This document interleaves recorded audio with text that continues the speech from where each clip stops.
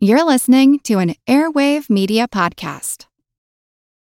For the ones who work hard to ensure their crew can always go the extra mile, and the ones who get in early so everyone can go home on time, there's Grainger, offering professional-grade supplies backed by product experts so you can quickly and easily find what you need.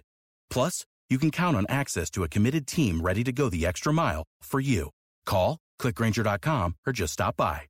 Grainger, for the ones who get it done.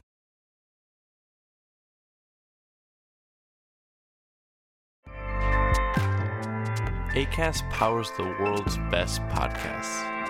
Here's a show that we recommend. It's the question that's on everyone's mind. How do you live a good life? How much do work, health, relationships matter? What about happiness, meaning, money, and love? What if you're alone or anxious, ill, or in pain?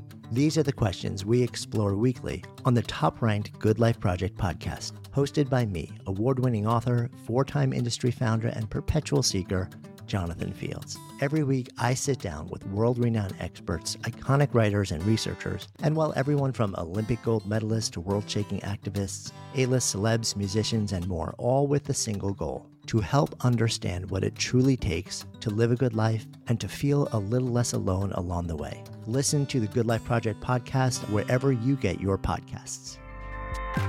Acast helps creators launch, grow, and monetize their podcasts everywhere. Acast.com. Here's a program from our archives. This month, thousands of common tern chicks are hatching on Great Gull Island off the coast of Connecticut. I'm Jim Metzner, and this is the Pulse of the Planet. Helen Hayes is director of the Great Gull Island Project. Every summer for the past 3 decades, she's watched the terns grow from elephants into Orvilles. Wait a minute. Elephants? Orvilles? Well, we call them elephants before they fly because they're large and gray, and we get so used to looking at chicks. And chicks grow very quickly into elephants, and so it's quite a surprise to look down and see this large gray thing at your feet, and that's an elephant. And that elephant then turns into an Orville when it can fly. And when they first fly, we call them Orvilles, after Orville Wright, because they don't fly very well. How old is this little elephant here? Oh, he's probably 25 days. He's almost ready to fly. Yeah. It's almost an Orville. Right, almost. Really, some of them get into the air by accident. They exercise their wings from the time they're tiny little chicks, and one day, after the wing feathers have grown, they're exercising their wings, and if there's a wind at all, they go up. And it surprises them, too.